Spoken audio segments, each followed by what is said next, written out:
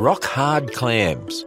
This is Ken Ham, encouraging all churches to start their worldview thinking using God's Word. Clams are shellfish that are found around the world. When one dies, a muscle that connects the two halves of the shell relaxes, and the clam opens up. Okay, why am I talking about clams? Well, there are millions and millions of clams in the fossil record, and many of them are found tightly closed. That means they were buried while alive.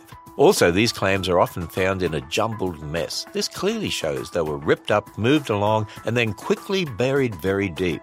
What could do that? Well, only the global flood of Noah's day. You see, fossils aren't the result of slow processes over long periods of time. They're a reminder of the flood. Geology confirms the history in God's Word. Find out more when you visit us at AnswersRadio.com and subscribe for free daily email insights from Ken Ham at AnswersRadio.com.